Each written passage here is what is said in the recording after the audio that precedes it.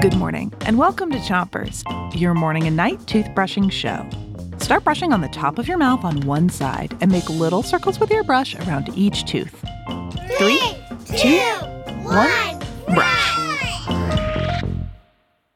It's Dinosaurs week, and today we're playing... What's that sound?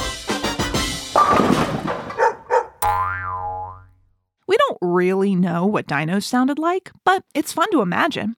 So, we'll play a sound, and you use your imagination to try and match it to a dinosaur. Here we go. What was that? Here it is one more time. So, what dinosaur could that be? A pterodactyl. A pterodactyl. Switch your brushing to the other side of the top of your mouth. And don't forget your molars in the way back. Pterodactyls were winged reptiles that were about 3 feet long, so about as long as a baseball bat. But pterodactyls weren't actually dinosaurs. Huh? Dinosaurs are reptiles that lived on land, and since pterodactyls could fly, they're called pterosaurs. That's because pteron means wing. Ah! Switch your brushing to the bottom of your mouth. And brush your front teeth too. Ready for your next sound?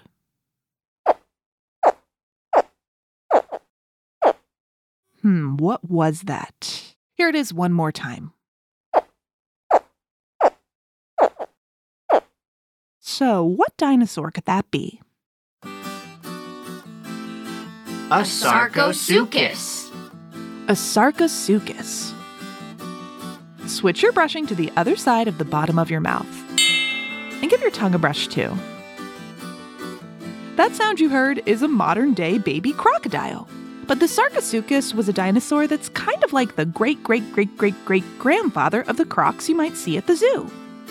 The sarcosuchus was gigantic, almost the size of a school bus. But other than its size, it looked very much like a crocodile from today.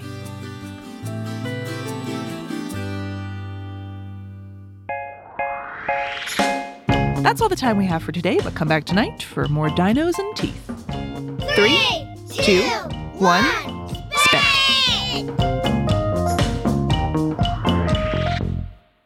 Chompers is a production of Gimlet Media.